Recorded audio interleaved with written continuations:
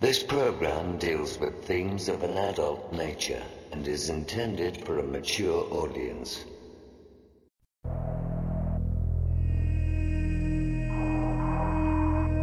The very word secrecy is repugnant in a free and open society.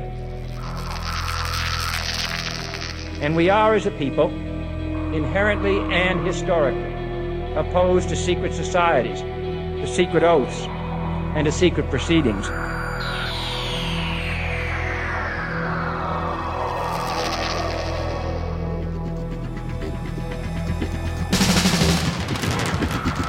Our differences worldwide would vanish if we were facing an alien threat from outside this world. We must guard against the military-industrial complex. You want answers? I think I'm entitled. You want answers? I want the truth! You can't handle the truth! The questions you always had. The answers you were never given. The place to seek the truth. Welcome to Veritas.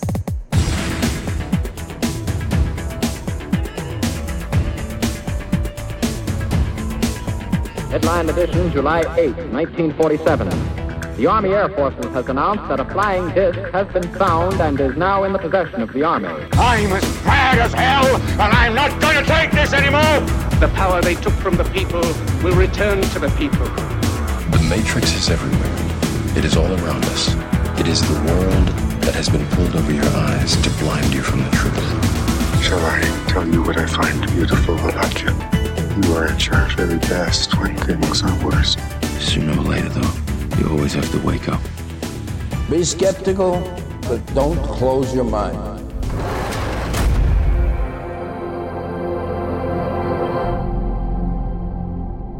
Greetings to everyone around the world, and a warm welcome to another edition of Veritas at veritasradio.com. I'm your host, Mel Fabregas, and I sincerely thank you for joining me once again. And if this is your first time, please make yourself at home. A big thank you to all our members for making our truth journey a reality. To listen to part 2 of tonight's interview and all of our material, just go to veritasradio.com and click on the subscribe button. You'll receive your login immediately. And have you considered giving the gift of Veritas for the holidays or any occasion? What about the gift of health by giving a Sanitas subscription? You can give 3, 6, or 9 months, or 1 or 2 years. You have known and trusted us for 5 years now, and you know our information makes a difference, especially when you cannot get it in the mainstream media, as it is the case with tonight's interview. And the futuristic metal case USB drive with Season 5 and bonus material is now available, along with MMS, our water purifiers, and more, all on our website and the Veritas store. And to get in touch with us for member support, media inquiries, you want to be a guest or are a whistleblower, there's a link for you by clicking on the contact button of our website at veritasradio.com. Tonight's special guest is best-selling author, investigative journalist, former law enforcement officer, and senior executive in the technology sector, David Paulides. We'll discuss the mysterious disappearances in national parks right now on Veritas. David Paulides holds 2 degrees from the University of San Francisco and has a professional background that includes 20 years in law enforcement and senior executive positions in the technology sector. Paulides' meticulous research into the thousands of mysterious disappearances in U.S. national parks should be an object lesson on how the paranormal should be investigated. Paulides does what most paranormal researchers fail to do. First, he examines a phenomenon that is truly unique without defaulting to the unofficial canon of New Age explanations for such. And second, his research is so thorough, objective, and vetted that it cannot be debunked. Many paranormal researchers try to explain one unknown with another unknown. Paulides does not do this.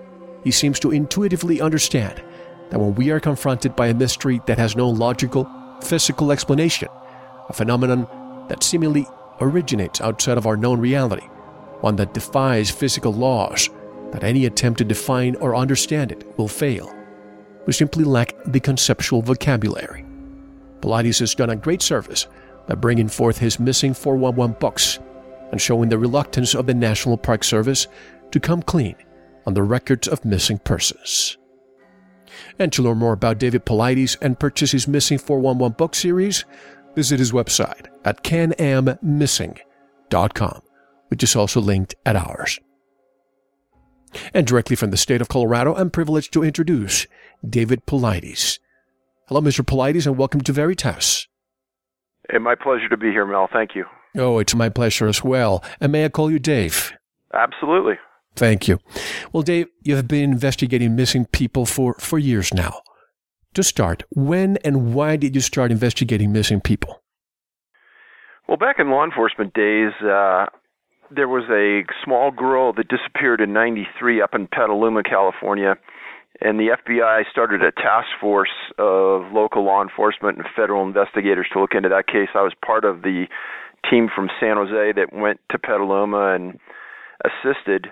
And that was one of the later ventures into missing people under a complex situation that I was in.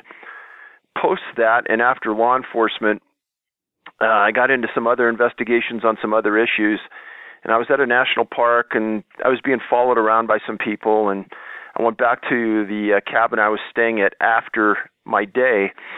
And later that night, I got a knock on the door, and there were a couple people standing there, and they introduced themselves as off-duty National Park Rangers. They stated that they knew who I was, they knew my background, and they had something that they wanted to tell me.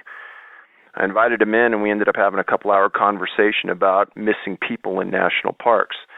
And what they stated was that they, between them, had been at several parks over their careers, and they'd seen a series of people disappear. And on that front end, there was a lot of publicity. There were a lot of investigations going on. There was a lot of movement. There was a lot of search and rescue people. But after that initial push of 7 to 10 days, there was nothing else. That was it. There was no more publicity. There was no more talk about those people. They essentially got wiped right off the face of the earth. And their concern was that there seemed to be too many people missing from their park system, nobody doing any follow-up about it, and there was nobody tracking it. And what they meant by that was that almost every medium-sized and large law enforcement institution in the United States has a website, and on that website there is a section for missing people. Well, the National Park Service has a large law enforcement contingent where these are just not rangers, these are law enforcement rangers that go to the Federal Law Enforcement Training Academy. They're highly, highly trained people, and they're administered by police officers and special agents and investigators at that high federal level. They know what they're doing. They don't go around the campsites and pick up garbage. These guys and ladies are very good and highly trained. For some reason, the Park Service, in their infinite wisdom, has made a decision not to track missing people, not to publicize missing people, not to keep statistics on missing people, and to claim that they don't know how many people are missing inside of their jurisdiction. That's where it all started with this first conversation with these two people. Why don't they want us to know? Is it to keep the image clean and not to scare people from visiting the national parks, keep Smokey the bear smiling? There's the key. That Smokey the bear, hug you, love you, there's nothing wrong in our parks. This past summer, myself and a friend were at a national park, and we walked into this office, and there was a group of older gentlemen sitting around talking, and I just stood there at the office and listened. And I could tell that one of the guys was very intuitive and had a lot of information. And I followed him outside, and I introduced myself, and it turned out that he was a retired special agent from the Park Service. And that opened up a conversation that was very, very enlightening. And a real polite man, spent a career working inside the Park Service, and I explained to him the obstacles that I had hit in trying to get information out of him. And I said, why is this happening? And his words were, a lack of integrity. He says, Dave, you'll hit it at every level inside the Park Service. They should be tracking missing people. These statistics should be at our fingertips. We should know where the danger points are in the parks if there's clusters of disappearances, we should know. Every other jurisdiction knows in the world. Why don't we know? And he says it's a lack of integrity. Is it a lack of integrity, or is it coming from the top down? Because these national parks, some of them are the primary revenue generator for many cities, aren't they? Oh, absolutely. I mean, there's a park outside of Knoxville, Tennessee, Great Smoky Mountain National Park, and they drag in revenue between $750 and $800 million a year for that area surrounding the park. So any adverse publicity that decreases attendance at those parks will have a huge economic impact on the park itself and that community. The Park Service, and I think you got to understand the mentality of law enforcement itself. The rank and file people that you see driving in cars, the national parks that meet you at the gate, those people are upstanding, outstanding, super people. They aren't the policymakers. They don't make major decisions. They just follow the rules. Those rules are made in Washington by the Department of the Interior that administers the Park Service. And therein lies the issue. It's not the people at the parks. It's the people at the Department of Interior. What stumbling blocks have you faced, and have you had any encounters with higher-ups, or maybe even with the FBI? What have you found? So initially when we got started, we filed a series of Freedom of Information Act requests on the Park Service asking for information on the number of missing people in Yosemite. That's one of their biggest parks in their system. They get millions of people a year. We figured that would probably be the one location where they have resources to do these kind of things. And then as a follow-up request, we also asked for numbers of missing people inside the entire park system. From Yosemite, after that request, I get a call from an attorney asking why we want that information, which under the Freedom of Information Act, that cannot be used as a question in determination if you're going to get the information. And we knew that. And it was confusing and complex why the attorney would ask that. And I've never heard of anybody getting called by an attorney on a Freedom of Information Act request. Subsequent to that, I got another call asking when we wanted it, implying that we were going to get it. The truth of the matter is that I got a letter about a month after that initial attorney call stating that the Park Service doesn't keep statistics on missing people, doesn't keep lists on missing people, doesn't have any lists on missing people, either at their office in Washington or any on the local level. And that if we wanted those lists from Yosemite, that would cost us thousands and thousands of dollars, $34,000. If we wanted a list from Washington, D.C. on their entire system, that would cost us $1.4 million for them to draw it up and get it. So they want us to pay them these thousands and millions of dollars for them to do their job. And this isn't a hard job to do. And it's embarrassing being in from law enforcement that these people don't see the purpose or the importance of keeping this information. How expensive, Dave, could it be for them to keep records on missing people? Shouldn't that be an Excel spreadsheet that it's updated frequently? That's all? Mel, I'll even drag it down one more notch. You're right. An Excel spreadsheet on any laptop you and I and everyone else in the public has would do it. But let's make it even easier. Let's take a $4 clipboard and a piece of graph paper and put the graph paper on the board and divide it up into 6 sections. Name, date, report number, location of incident, and disposition.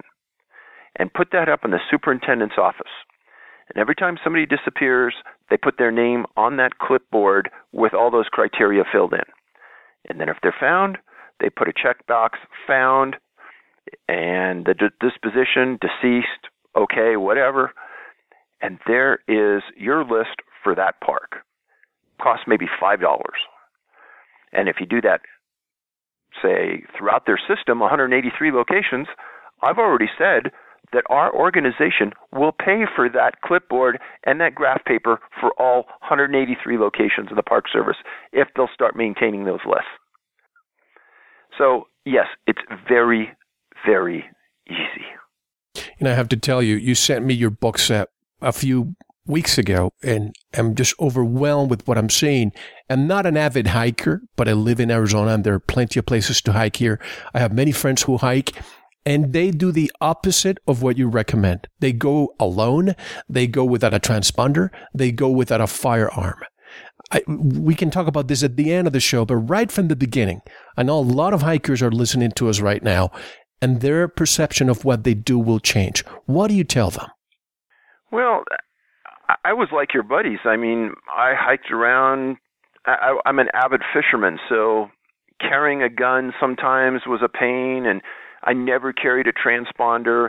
I loved the outdoors, and when I got away from my job and the crime that goes with inner city issues, when I was in the outdoors, I was free, fresh air. I loved it.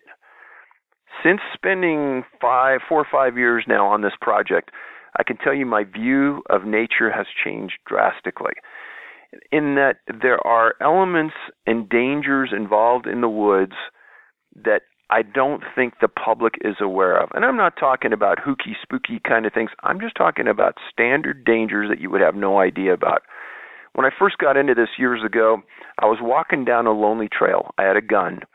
I was walking down this lonely trail. After about 4 or 5 hours, I came back, and I could see my footsteps in the trail as I was coming back. And in those footsteps were mountain lion tracks. So he was either following me out, or since I went out there, that mountain lion had walked in my tracks going out to me.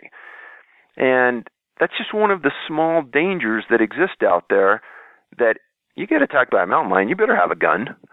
Or a grizzly bear, which we see up in Wyoming and Montana, you better have a gun. And what I tell people now is that once you educate yourself about the totality of the dangers, say in Northern California, I hiked a lot, and then there's a lot of marijuana grows and a lot of methamphetamine labs. If I confront one of those guys out there, I better have a gun. And so my point is that in all of the research we've done, there's only been one person we've ever found that disappeared under our criteria that was carrying a transponder. There's never been anybody that disappeared that we can know of fitting our profile where they were carrying a transponder and a firearm. So for the last 2 years, I've been carrying a transponder and a firearm everywhere I go in the woods. And obviously, I would recommend carrying a GPS as well, and a hard copy map of exactly where you're at. Also carry a water filtration system myself. That's just one of the things I always do. But I think once you get the knowledge and you understand how many people have disappeared permanently, never been found, and not that it's in one isolated location of the U.S., but there's been a lot of cases in Arizona, New Mexico, in the desert regions as well. And you would think, where can these people go and not be found? You know, I had people a few months ago bring your work to my attention. And after I read your books, I wondered, why don't we see this information, not from the national parks, perhaps not from the government, but other sources? Are you the only one that has really tackled this to the extent that you have? Well, the best I can tell is our group is the only one. A year and a half ago, during the summer, I was asked to give a presentation in front of the National Association of Search and Rescue Professionals. And it was about the elements that we found that were consistent in these 38 clusters of disappearances in North America, including the U.S. and Canada. And I had a line of people going out the door talking to me, and I could say that half of them came up and said, you know, this has never been talked about before. No one's ever touched on it. The best we know, there's never been research about it. There has been research about missing people and the distances that they cover, but I don't think now, after looking at what we've found, that the people understand some of the great distances and elevations that small children supposedly cover. So, yeah, I think what we're doing is really unique. 38 clusters of that is incredible. And how about missing, presumed dead. Is that what they categorize people when they want, quote-unquote, off their books? That is it. And you'll see this a lot in the National Park Service and the U.S. Force. When somebody, say a 12-year-old boy, disappears in the woods hunting, and they can't find him, and a big snowstorm comes in, and it goes through the winter and the spring, and the boy's never found, then many times they will come up with a criteria called missing and presumed deceased, meaning that there's a likelihood that this person died in the woods, will never be found, and rather than list them as a missing person on their books and have it discoverable under the Freedom of Information Act and have it known to the public that maybe there's something wrong in this area of the woods, let's just wipe the slate clean, call them deceased, and that's the end of that. We'll dispose of it. And you've been investigating cases that go back all the way to the 1800s, right? Correct. Now, commonalities, common traits, corners, information. What are some of the common traits that you've been able to connect between cases? So when we first started on this, we were given a broad view of what these two Park Service employees thought was going on. And mainly they just said that they thought that there was an abnormal amount of disappearances in their parks. There was a lack of publicity, a lack of follow-up, a lack of due diligence, and not much else. It took probably a good year of reading over 1,000 cases to start to understand that a few of these had a thread running through them that was common. And after you read enough of anything and you start to take notes, you start to see a certain pattern develop. And it's that pattern or coincidence that's never been addressed before that is the unusual part of what we're doing. And I'll say that in the majority of these cases, the vast majority, the people disappear in a rural area. Most of the time, they are alone. Many times, they're around boulders, and I can't explain why that's occurring, but that's an element. Many times, wild berries, play a part in the disappearance. Other times, the people disappear with a canine, and sometimes the canine comes back, sometimes it doesn't. Other times, the people disappear and they're found around a source of water. Many times they're found in a dried up creek bed, alongside of a creek bed. It just is common. Other times, many people disappear around sources of water. And there seems to be a disparity between ages of people who disappeared. Say there's a block of kids that disappear between 18, 19, 20 months old and 10 years old. There's another block of older people, say above 65, that disappear. And then there's another block of people between the ages, say, of 50, 55, and 65. But usually, the vast majority of the disappearances don't involve people between the ages, say, of 25 and 50, which you would think that would be the larger block because those are the majority of people that are out in the woods. Exactly. So, yeah, it doesn't make a lot of sense on that, but those are the facts. The other part of it is that it seems that people with disabilities disappear at a much higher rate than people without. And I'm not just talking about physical disabilities. I'm also talking about mental disabilities. People with autism, people, say, with a bad knee or a bad back, those people go out and otherwise they're in fine shape, but they have this small minor disability and they're gone. And I've written about this time after time, and there's no logical explanation why they aren't found. Speaking of boulders, let's start looking at some of the cases. I know you've been haunted by the case of 14-year-old Stacy and Aras. Can you explain? Yeah, Stacy was 14 when she went on a horseback trip with her dad and 7 other people in the Sunrise Meadows area up in Yosemite. And what happened was that her dad, her, and this group of people all got on horses, and they rode for 6-7 miles into the backcountry. They stopped at a series of small cabins, and they all got out, and they went in and cleaned up. Stacy cleaned up, and she came out, and she told her dad that she was going to go outside and take some pictures with her camera.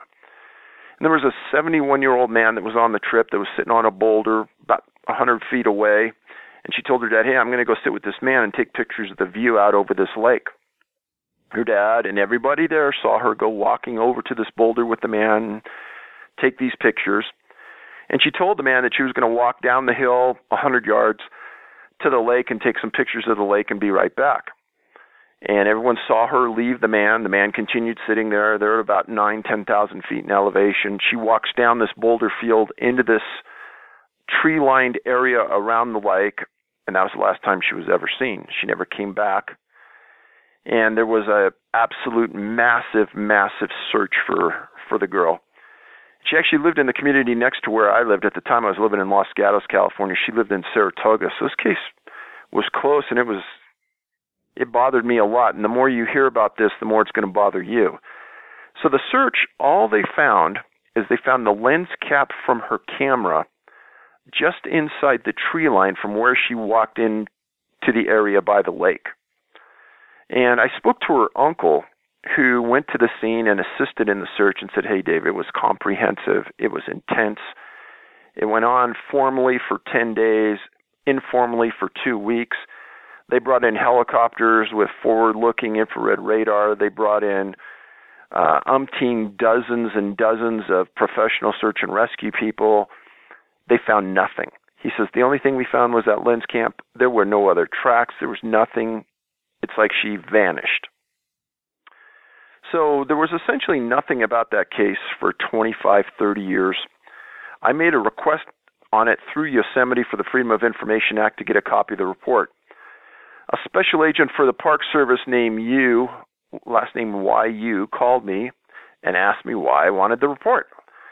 And I explained that we were doing some research on search and rescue, and we specifically were looking into people who disappeared at Yosemite, and we wanted to see what in the report there was there. And he said there was nothing there. And I said, well, are there any suspects? Is it a criminal case? He said, no, it's a missing person case. I said, has anybody looked at it in the last 10 or 20 years? He says, not that I can think of. And I said, so there's no suspects. There's no work done on the case. She hasn't been found. Correct. I said, okay, well, could you send me a copy of the case? He said, nope. I said, why not? He says, because it's an open case and you'll never see it. I said, but we've gotten dozens and dozens of missing persons cases from the Park Service. Why not this case? He goes, you'll never see it. And we got off the phone. I went to my local congressman in Campbell. I appealed through him. His representative in Washington, D.C. met with a representative from the Department of the Interior, and I got an answer back saying they won't release the case. The family of Stacy got a hold of me. They publicly asked for the case. It was denied. They made an appeal through the Park Service so the family could read the case. And this is dragged on, I think, for 2 or 3 years, and they still haven't seen the case. So what happened to Stacy? Don't really know. But according to the Freedom of Information Act, and what the law is intended to do is to give us access to information that our government has. This isn't a criminal case. There are no suspects. There's no crime that is thought to have occurred. Nobody can explain to me or that family why we can't see that case. And in order for you to know, the real story behind it, you need to know what happened. And that is exactly what you're trying to accomplish here. And isn't FOIA, Freedom of Information Act, isn't that our right as tax-paying citizens to obtain without being questioned? And the amusing part about that is that when Obama came into office, he talked about a new phase of openness in our government. And honestly, I'm shocked that I mean, it's typical for the Park Service to refuse us. I'm shocked that they're refusing that family. Exactly. The family. They want to know. And here's another case that is also very important. The case of Dennis Martin, lost in the Smokies. And the part that I'm not understanding here is that the Green Berets were involved. Tell us more. So Dennis was up at a place called Spence Field in the mid-1960s with his dad, his grandfather, and his brother. And they hiked in, and they set up a small camp. And it's a giant field. It's a gorgeous location at the top of this ridge line on the Appalachian Trail. And the Appalachian Trail will come into play many times in our writings because there is a lot of very strange things that go on in conjunction with that. But the Martins were up there, and the kids were playing hide-and-go-seek in the later part of the day, mid-afternoon. And this other family with some kids came up to them and said, "Hey, can our boys play together?" And Mr. Martin, great guy, says, "Oh, yeah, sure, let him." And this woman reaches down and goes, "Oh, my name is so-and-so Martin." So imagine this. Same last name. The Martins are alone on this field in the middle of nowhere. And this other family comes along with the exact same last name as them. And I've had a lot of people write to us and say, "Well, didn't you think that was strange?" I think it's highly strange. And it's hard not to imagine that didn't somehow play into what happened next. So the kids are playing, and they're playing hide-and-go-seek, and the Martins, the adults, are sitting 50 feet away. And Mr. Martin tells me that he sees his son run in behind a bush that borders this field. And he goes, "Dave, I'm watching my son go behind the bush. I don't know why I'm watching, but I'm watching." And then all the other kids come out after they're playing hide-and-go-seek, and my son doesn't come out. And he goes, "The sixth sense told me that something is wrong." I got up from my chair, I walked right over to the bush, and Dennis wasn't there. Well, right adjacent to that bush is the Appalachian Trail going up through the middle of the park. And Mr. Martin took off at a dead run for 2 miles up that trail looking for his son. Never found him, came back. His dad ran down the trail to ranger headquarters.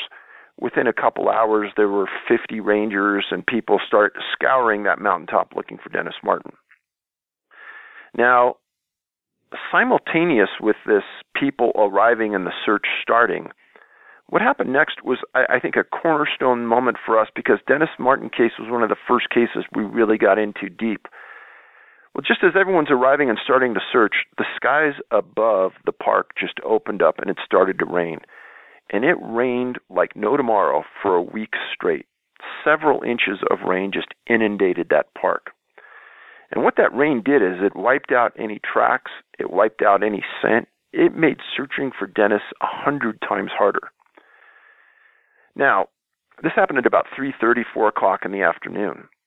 As this is going on, at about 3 o'clock in the afternoon, a family, and this is, again, a name coincidence, called the Key family, K-E-Y.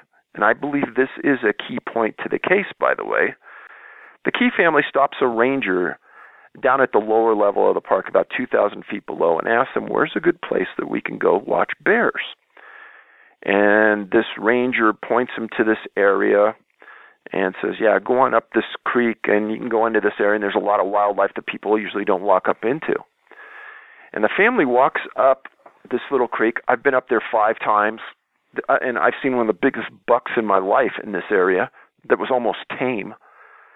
And they walk up, and as they're walking as a family, they hear the loudest scream they've ever heard in their life. And I'm not talking like you and I could scream. I'm talking about something that reverberated through the valley. It was loud, they said. They keep walking up, and their son, 10-year-old son, goes, "Dad, look up there on that hill. It looks like a bear." And the dad says, I don't know. It's running around on 2 feet, and it kind of looks like it's wearing something dark or hairy, and it's trying to stay behind the trees so we don't see it." And after a while, it disappears, and this family goes back to their car and goes back to their home.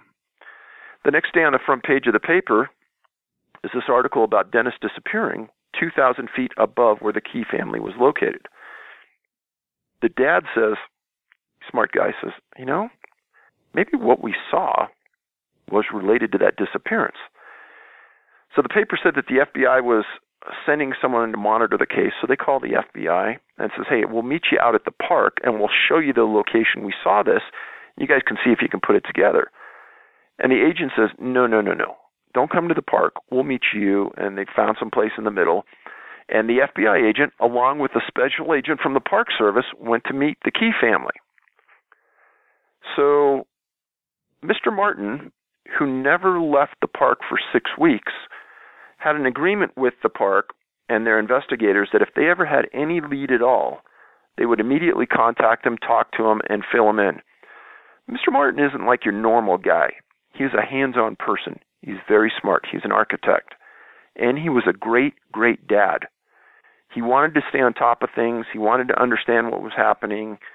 He wanted to put it together in his own mind because I think maybe he had a sixth sense that something wasn't right with what was going on there. And make a long story short, the Key family met with the FBI and the special agent, told their story, and then the special agent never told Mr. Martin. Through some friends, a reporter from the Knoxville Times heard about the Key family a couple days later, went to the FBI agent and said, hey, is this true? And the FBI agent said, yeah, it's true. We talked to him. And he says, well, why didn't you tell the Martins? It's unimportant because the distances don't make sense. Well, the reporter went out and met with the Key family and documented everything I just told you. And then went back and told Mr. Martin, and Mr. Martin went to the lead tracker for the time at the Park Service, a guy named Dwight McCarter, who I also interviewed. McCarter told him right away, no. The times make sense. And you and I could make that time ourselves if we just walked fast. Really? The next day, McCarter and Mr. Martin walked that distance down to where the Key family made their observation. Now, under the Freedom of Information Act, I requested that file, and I got a thick file. And I was anxious to get to the part about the Key family. And it's not in the file. Now, about the third day that the disappearance was and the search was occurring, all of a sudden, big, huge Army helicopters were landing at Cades Cove. And out stepped some Green Berets. And they set up a base away from everybody else with their own communication system, and they were going to go out and search. The Park Service, and McCarter specifically, made some inquiries about, well, it'd be best if, a couple Green Berets went with a Park Service employee because they knew the park and they could kind of give them the ins and outs of where to go, where to not go. Green Berets said, no, we work alone. And they did work alone. Now, you're going to hear stories out there that, the Green Berets were training nearby and they were called in. Well, the funny thing is there's nothing in any documents I've ever read anywhere about anyone calling the Green Berets into search. We've made 3 inquiries through the Freedom of Information Act to get the orders and the documentation of what the Green Berets did when they were at the park. And 3 times the Army didn't deny it. They refused to even address the request. So we don't have anything, except that they were there because their pictures were taken that they were there. So this goes on the search for Dennis lasted over 2 weeks. Mr. Martin was on it for 4 to 6 weeks, nonstop, always looking. He was a man that was just possessed by what happened and the quickness of what had happened. So going back through this, there's only 2 times that I've ever found where the Green Berets assisted on a search, and one of them was Dennis Martin, another case up in New York. Both the cases have a lot of similarities. In both cases, the boys, almost identical in age, were never found. Dennis was not only never found, they never found anything associated with Dennis. Mr. Martin won't talk to anyone about this because he believes he's been lied to for decades. What I did is I flew out there. He still lives in the same house he always lived in. And myself and another investigator went up and knocked on his door. And initially he answered the door and said, my wife and I have lived in our own personal turmoil for decades about this, and we made an agreement that we wouldn't talk about it anymore because it's just ruined our lives. I explained to him, I said, there's probably nobody in this world besides you that maybe knows as much about this case as me. And I've spent a year looking into this, and if you just give me 10 minutes of your time, I'd be very, very grateful. He steps onto the porch, closes the door, and he goes, you got it. What would you like to know? And I asked him a series of questions, but the last question I always ask someone is, what does the public not know about this case that has never been publicized and that you think has been withheld? I ask this to witnesses all the time. And Mr. Martin looked me in the eye like if I really wanted to hear this. And he said, well, Dave, do you know how many cases there have been around the park of missing kids? And I said, well, my guess is between 12 and 16 over the last 50 years. And he says, right. And he goes, do you know that the same FBI agent was the agent that was investigating the vast majority of those cases? I said, yep, and I named him. And he asked me, he said, do you know what happened to that agent? I said, no. He said, he committed suicide. And our investigator in Tennessee did some follow-up and found out that was true. And we don't know why he committed suicide, but it was very coincidental that that agent is the same agent that was monitoring every one of these cases of where these kids disappeared up in the mountains. The other thing Mr. Martin said, he says, there's one more really important fact. And he said, when the Key family saw this thing on the mountain running around behind trees, he said the newspaper reporter, the Park Service, the FBI, nobody will talk about it, but that family saw this thing carrying something on its shoulder, and it was never documented anywhere. So, again, I take that as a very serious accusation that there could be something being covered up. Again, went back to Dwight McCarter, and I said, Dwight, you were in the middle of everything. Is this true? He said, yep, it's true. So I wrote back to the Park Service specifically addressing this report that had to have been written by their special agent about the interview with the Key family, and the Park Service says it doesn't exist. Doesn't exist. Now the question is, and I think that it's great that we can allocate as many resources as we can for a search, but why the Green Berets, Dave? Well, I've gone on some talk shows, and I've said, if there's ever a Green Beret that's retired that'd be willing to talk, I'd be willing to listen because I want to understand why they were there. Now, twice I've gotten emails from family members that said, hey, my dad or my uncle was a retired Green Beret member, and he said he was a part of it for 30 years, and he said, I'm telling you for a fact, we never searched for missing kids. And he says, I don't know what they were doing there, but they weren't searching for a missing kid. Then I've had another person say, well, the public is going to think that we were there searching for kids. And that may be, if you ever dig up an order, that's what we, on paper, were doing, but we really were never searching for a missing kid. But they never say what they were doing, and so I guess they never break their secrecy oath because they've never stated what their orders were. I have no idea what they were doing other than searching for Dennis, I guess. I have no idea. I think it's highly unusual, as did McCarter, that they wouldn't team up with a Park Service employee that knew the territory. That seems kind of weird. It seems strange that they had their own communication system and they wouldn't communicate with the Park Service while they were there. Seems pretty odd. I don't know. This is interesting because in the past, I would say 3 to 4 years, 2 people have contacted me, one from Flagstaff, another one from Sedona, and they both have reported seeing a Chinook helicopter landing and Green Berets coming out in the middle of Flagstaff, the desert area, and Sedona. Do you know anything about this? Are they just practicing or are they conducting searches? It'd probably be outside the realm of my expertise to competently comment about it. But, we are in Iraq, we are in Afghanistan. That territory kind of exemplifies where they may be possibly going. So practice. Logically, you may be able to say that it was practice. But I also know that there's some people that have disappeared in Sedona, so who knows? That's right. Well, Sedona is not that big. It's not the Grand Canyon. It's a mini Grand Canyon. But one thing that comes to mind, how about park rangers that have gone missing or rescuers that have gone missing? Have you looked into that too?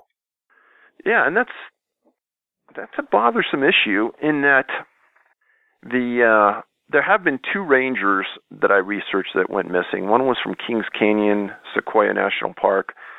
He went missing for about 2 weeks, 3 weeks. Huge search. Didn't find him for, I think, a year after that. And they found his remains in an area where nobody thought he would be, under conditions that were highly questionable. And I'm telling you, they found just minimal remains of him. Another ranger disappeared from Chiricahua Monument. I think that's how you pronounce it. And he's never been found.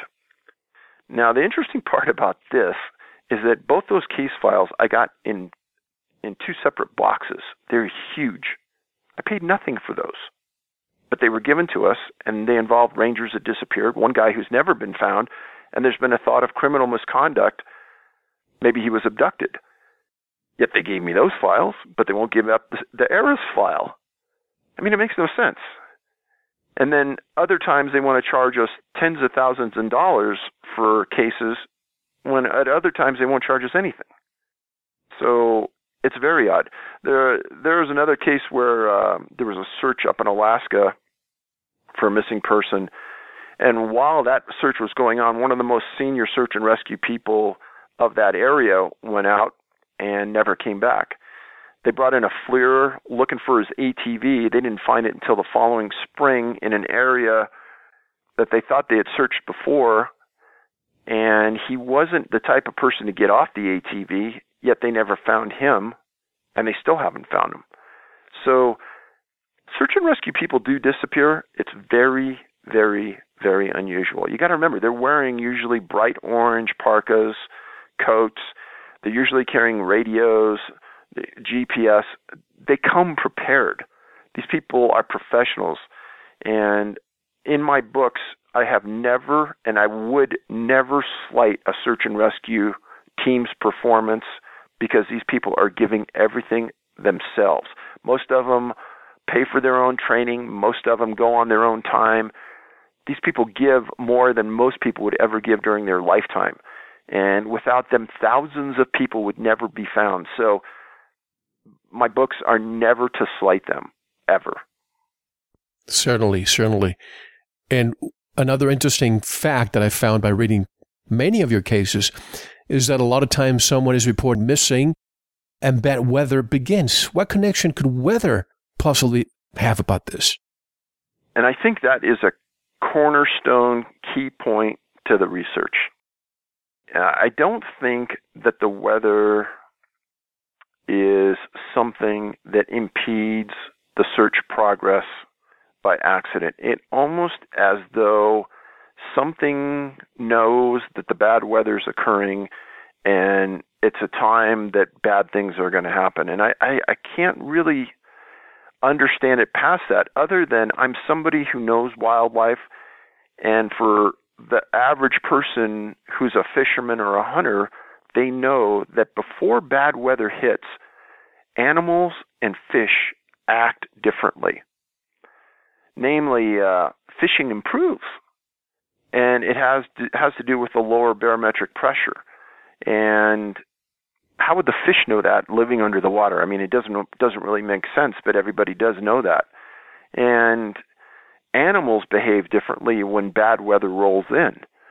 And some of the cases we found, it's like 1 minute the person's there, the next minute they're not, the following minute the rain comes down in buckets, the snow comes down, the wind starts howling.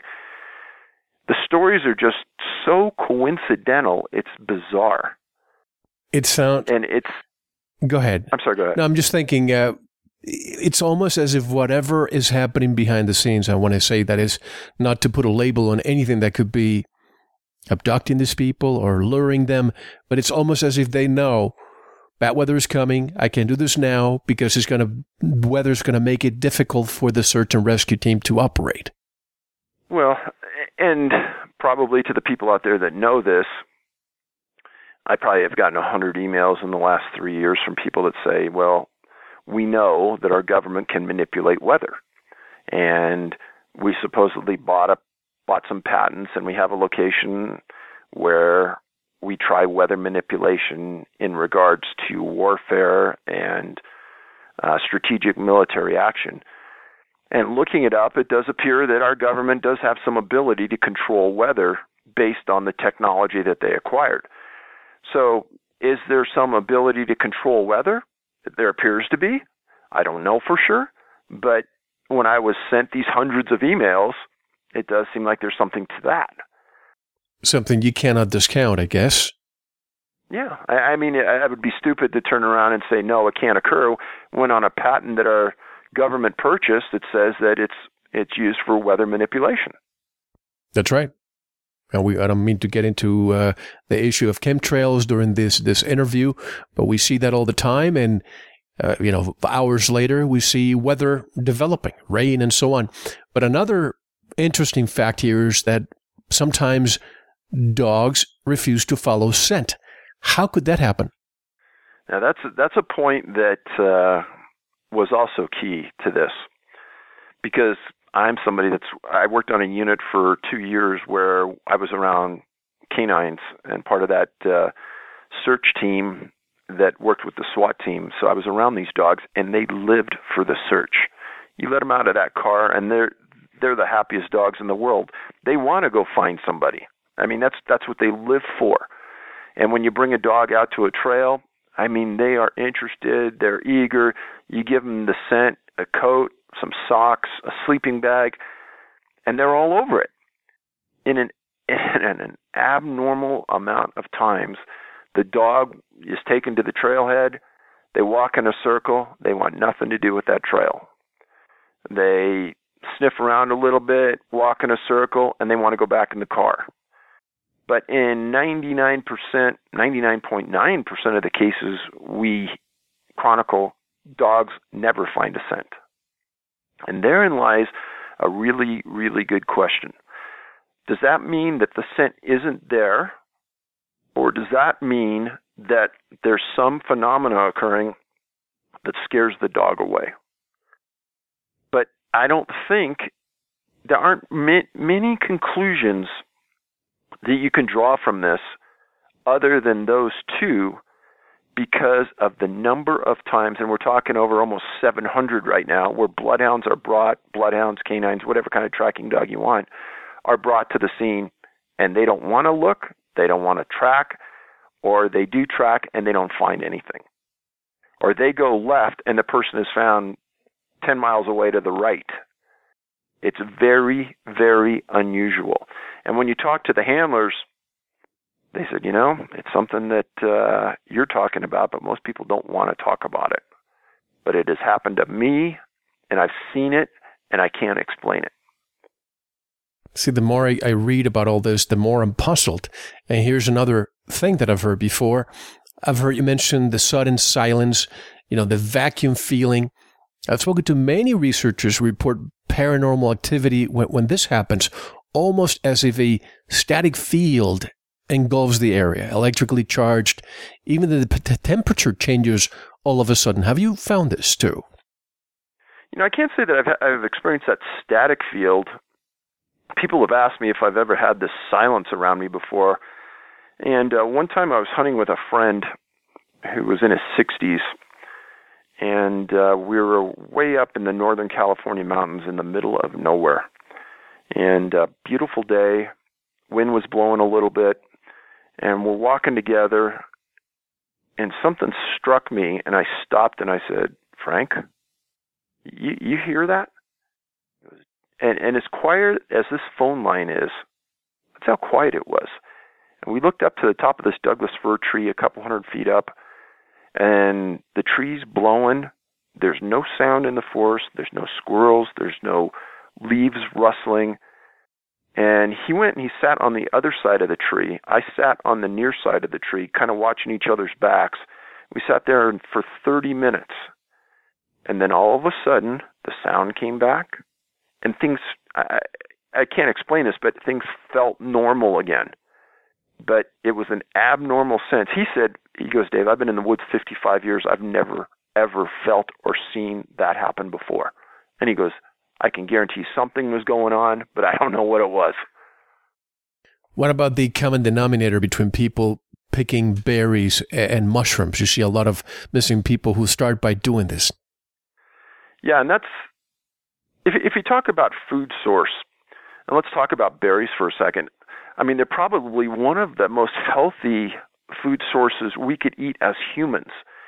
And in the areas where there are berries, there probably isn't a lot of that type of food source in that area during that minimal amount of time that it's available. Same with mushrooms. There's a very limited time that they are available for consumption.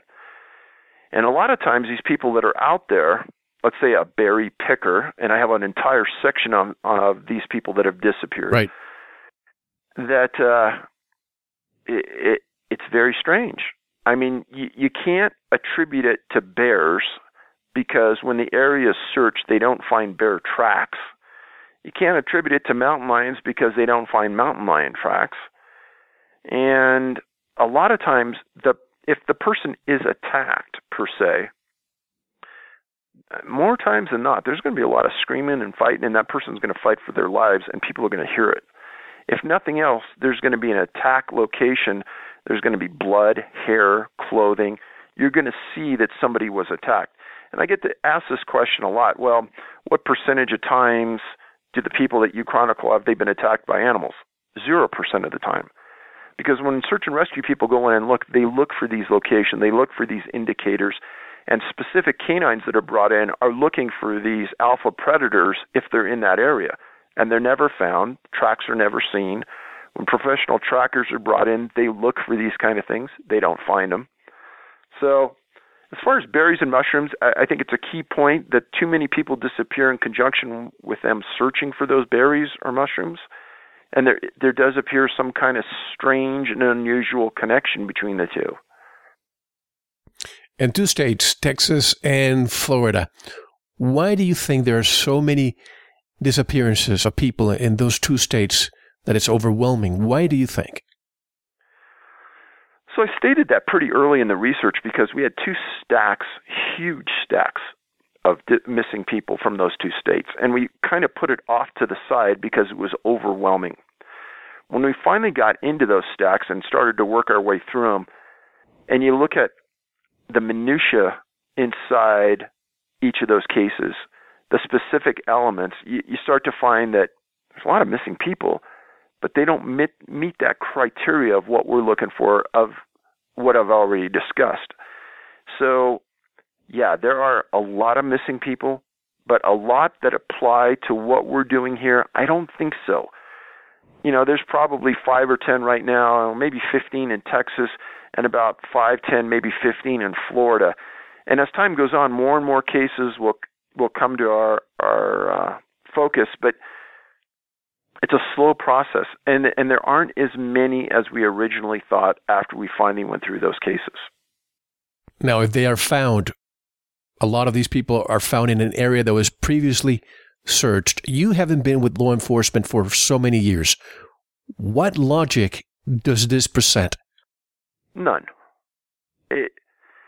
And again, there have been some people that have listened to my interviews and taken just little short quotes and said, oh, you're dissing the search and rescue. Far from it. These search and rescue people sometimes say that an area was gone over 5 to 10 times and the person wasn't found. I am saying that if the search and rescue people searched an area 5 to 10 times and they say the person's not there, the person wasn't there. It isn't that they did a substandard job in their search. They did a fine job in that search. If they went through there and then they brought their canines and they went over it with FLIR and they didn't find it, or the person wasn't there. You can't convince me that the couple hundred times that we've seen this, that every time the person was there and they were missed. I find that impossible. Based on all the technologies that's used, the canines, the searchers, I don't believe it. And what is it, 90% of the people found don't want to talk about it? Or they don't want to talk about what happened? don't remember or they're too young to even talk. And I didn't even want to mix alien abduction with this interview, but I remember the work of the late great Dr. John Mack. Alien abductions, people don't remember, they're too scared, they have to be regressed. Have you found some commonalities here between the people who disappear and don't remember or are too scared to talk about it? So I've never been somebody that's drawn a line from disappearance to cause. I will say that the majority of the people that are found have a disability that inhibits their ability to describe what happened to them. The child is too young to talk and explain in detail what happened to them, or the people claim that they don't remember and won't say what happened. And in the times where the people say what happened to them, a lot of times the press won't print it, or what's happened to them is made a joke.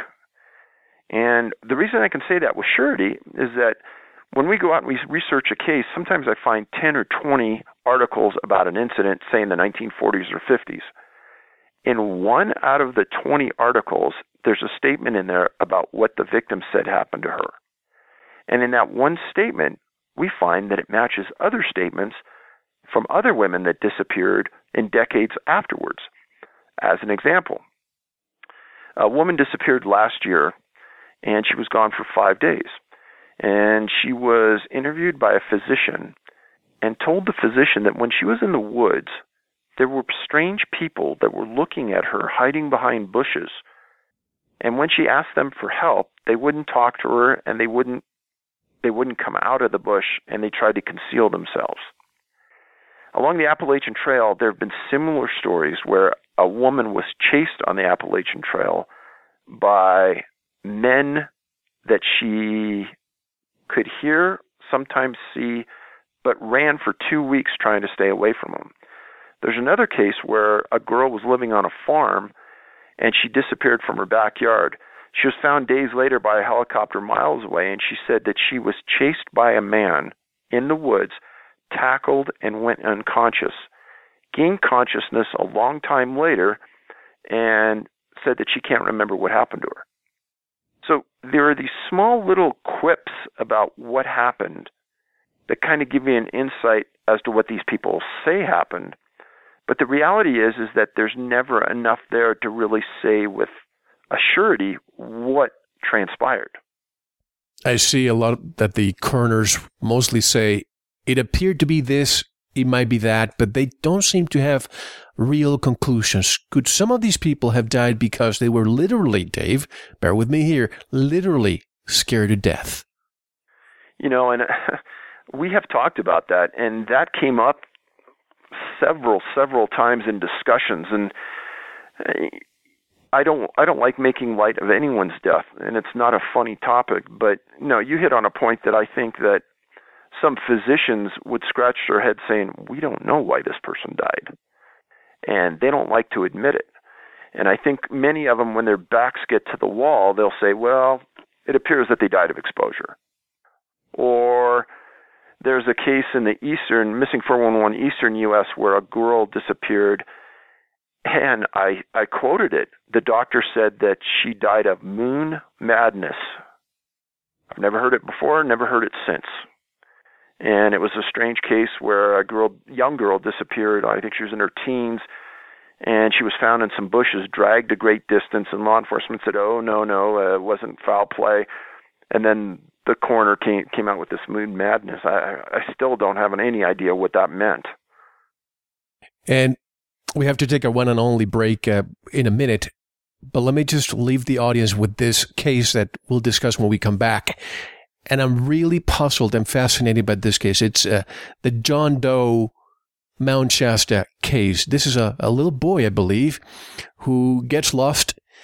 And when he comes back, he tells a story of supposedly being taken to a cave, sees what seems to be the twin of his grandmother. And there are robots inside the cage. Don't tell us more, because this is a fascinating story, but tell people how they can buy your excellent books, learn more about your work, and if they can help with the pursuit of your findings? So we're at the Can-Am, C-A-N as in Nancy, A-M as in Mary, Missing, Canadian-American Can-Am-Missing.com. You can Google Missing 411, which is the title of all the books, and really, I've asked anyone that if they hear about a disappearance, a highly unusual disappearance in the woods, send us an email at missing411@yahoo.com. The chances are we've already heard about it. There's a greater chance we've already written about it. So it helps if you've read the books so that we don't get duplicate submissions, but we're always interested in hearing, and that's how we get many of our leads. Folks, don't go anywhere. I'm here with author and researcher David Paulides. And do me a favor, folks. If you know a hiker, a loved one, a friend, a family member, they need to listen to this interview, and they need to have David's books. Once you read them, I want you to listen to what's on segment 2. You won't be visiting a national park the same way again. I'm telling you, it happened to me. This is Mel Fabregas. You're listening to Veritas. We'll be right back. Thank you for listening to the first segment of this very important interview. To listen to the rest, go to veritasradio.com and subscribe. You will receive your login immediately. We'll take a short intermission, listen to some music, and we'll be right back. Enjoy. So you think you can tell heaven from hell, blue skies from pain? Can you tell a green field from a cold steel rail, a smile from a veil? Do you think you can tell? Did they get you to train your heroes for ghosts, hot ashes for trees, hot air for a cool breeze, cold comfort for change? Did you exchange a walk-on part in the war for a lead